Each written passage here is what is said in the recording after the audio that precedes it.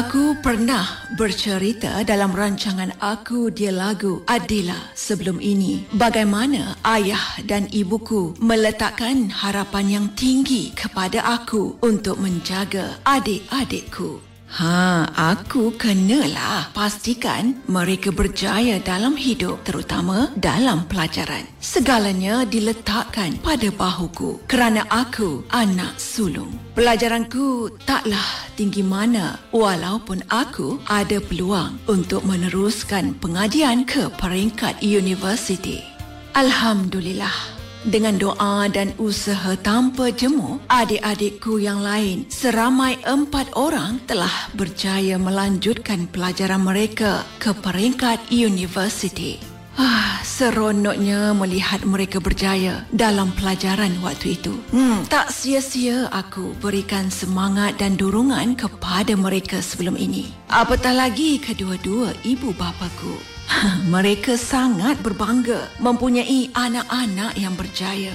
Walaupun aku tak pernah menerima ucapan terima kasih dan penghargaan daripada kedua-dua ibu bapaku, namun aku tahu itu adalah tanggungjawabku sebagai anak sulung. Aku telah bertekad untuk keluar dari kepompong kesusahan yang ditanggung keluargaku. Rupa-rupanya kebahagiaan yang pernah kami kecapi tidak lama. Mula-mula, ayahku telah dijemput Ilahi kerana serangan jantung. 3 tahun selepas itu, ibuku pula menyusul pergi menghadap Ilahi buat selama-lamanya. Tinggallah kami adik-beradik menjadi yatim piatu. Akhirnya seorang demi seorang adik-adikku meninggalkan aku. Nora dan Ain berpindah ke Kuala Lumpur dan 2 orang lagi adikku berpindah ke negeri Perak selepas mereka berumah tangga. Tinggallah aku seorang diri di rumah pusaka arwah ibu dan ayahku. Jiwaku kosong. Aku rasa sangat sunyi.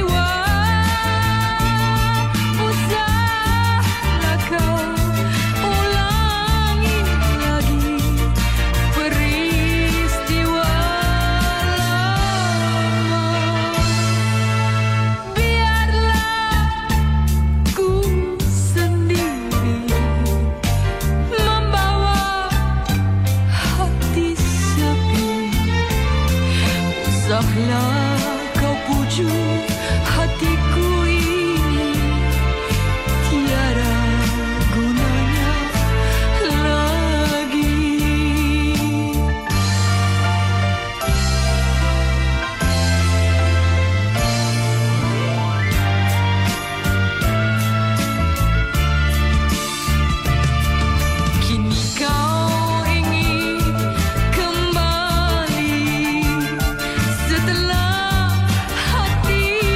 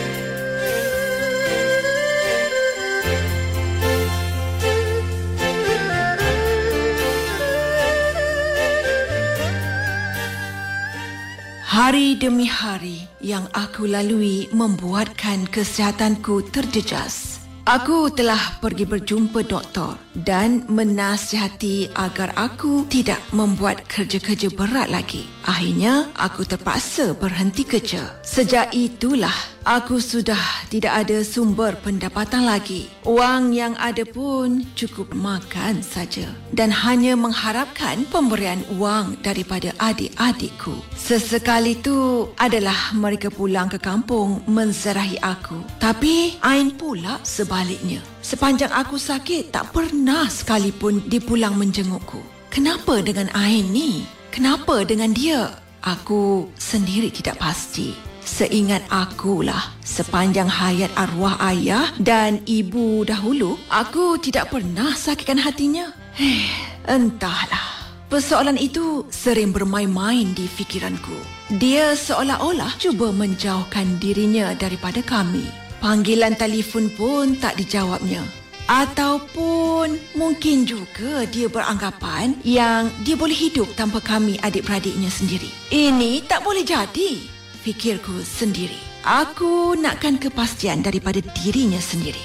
Akhirnya aku nekat memberanikan diri ke Kuala Lumpur untuk pergi ke rumah Ain dengan bantuan adikku Nora. Walaupun keadaan kesihatanku pada waktu itu kurang baik, tetapi demi adik yang disayangi, aku sanggup berkorban. Setibanya kami di rumah Ain, lama jugalah kami berdiri di halaman rumahnya. Salam kami pun tak dijawab. Aku dan Nora menjadi hairan. Kereta ada, tapi rumahnya sepi je. Seolah-olah tak berpenghuni. Tidak beberapa lama kemudian, seorang lelaki separuh usia mendekati kami. Lelaki itu memberitahu kami bahawa Ain sedang berehat dan tidak ingin berjumpa dengan sesiapa pun pada waktu itu. Ya Allah, kami terperanjat dan saling berpandangan. Apa yang sedang berlaku kepadamu, Ain? Sampai hatimu, adikku. Kami datang ni dari jauh.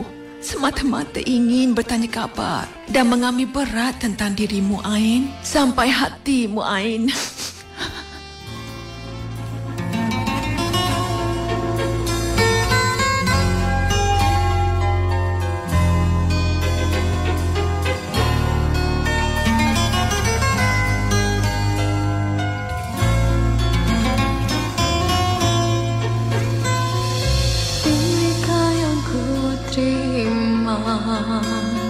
Setelah semua cintaku berikannya,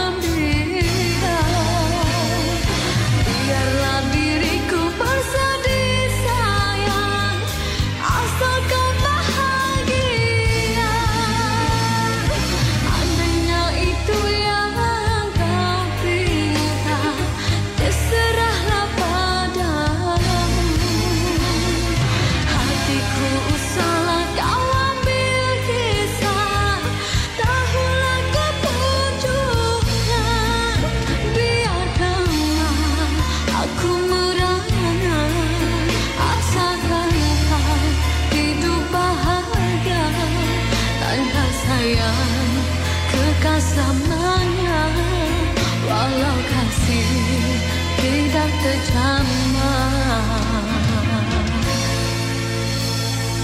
Apakah hatimu yang perlu ku jaga dan ku belai manja, sedangkan hati ini tak pernah kau pedulikannya.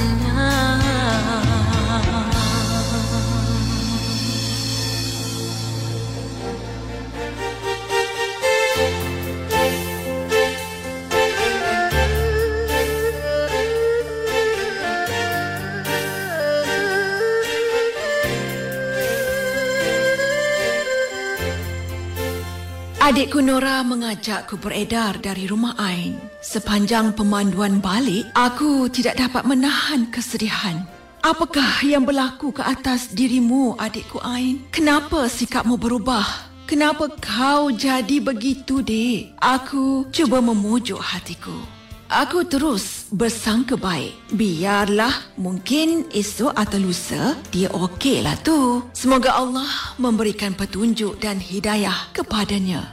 Pada masa sama, adik-adikku yang lain ada juga mengadu dengan aku pasal sikap Ain ni. Dah tak macam dulu-dulu, kata mereka. Seolah-olah bukan Nur Ain Farhana yang kami kenal.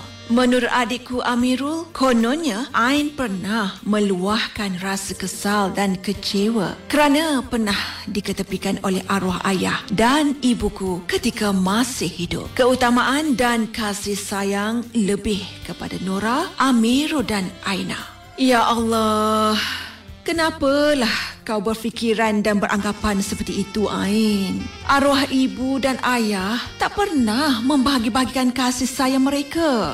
Semua sama rata je adik-beradik. Tak ada yang lebih dan tak ada yang kurangnya. Iya kak, itulah yang Ain rasakan dan luahkan pada saya, kata Amirul kepadaku.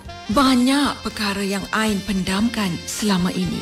Ain, kakak tidak menyangka sama sekali kau beranggapan seperti itu, Ain. Kalau diikutkan, kakaklah yang banyak beralah dengan adik-adik ni. Sehingga kan kakak tidak melanjutkan pengajian ke universiti walaupun peluang itu ada. Tetapi demi kasih sayang kakak terhadap adik-adik, kakak korbankan segalanya. Kakak berbangga dan gembira serta bersyukur sangat-sangat kerana adik-adik kakak semuanya berjaya. Tak ada pun rasa dendam mahupun cemburu di hati kakak ni. Walau apapun, kakak tetap mendoakan yang terbaik untuk Ain di dunia dan akhirat.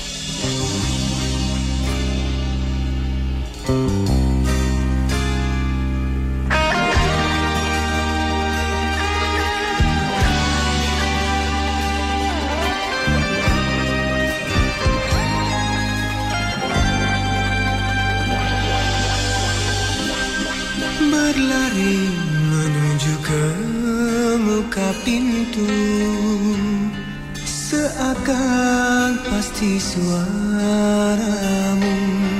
yang bergema. Sayup-sayup mesranya memanggilku. Berabad tak mendengar suaramu, berbisik manja kepadaku, yang terdiam cumalah hanya kalimat putus cinta. Gementar perasaanku menyahut panggilanmu, dan demi pintuku buka di hadapanku seorang wanita. Air mata bertitisan ke pipinya yang cangkul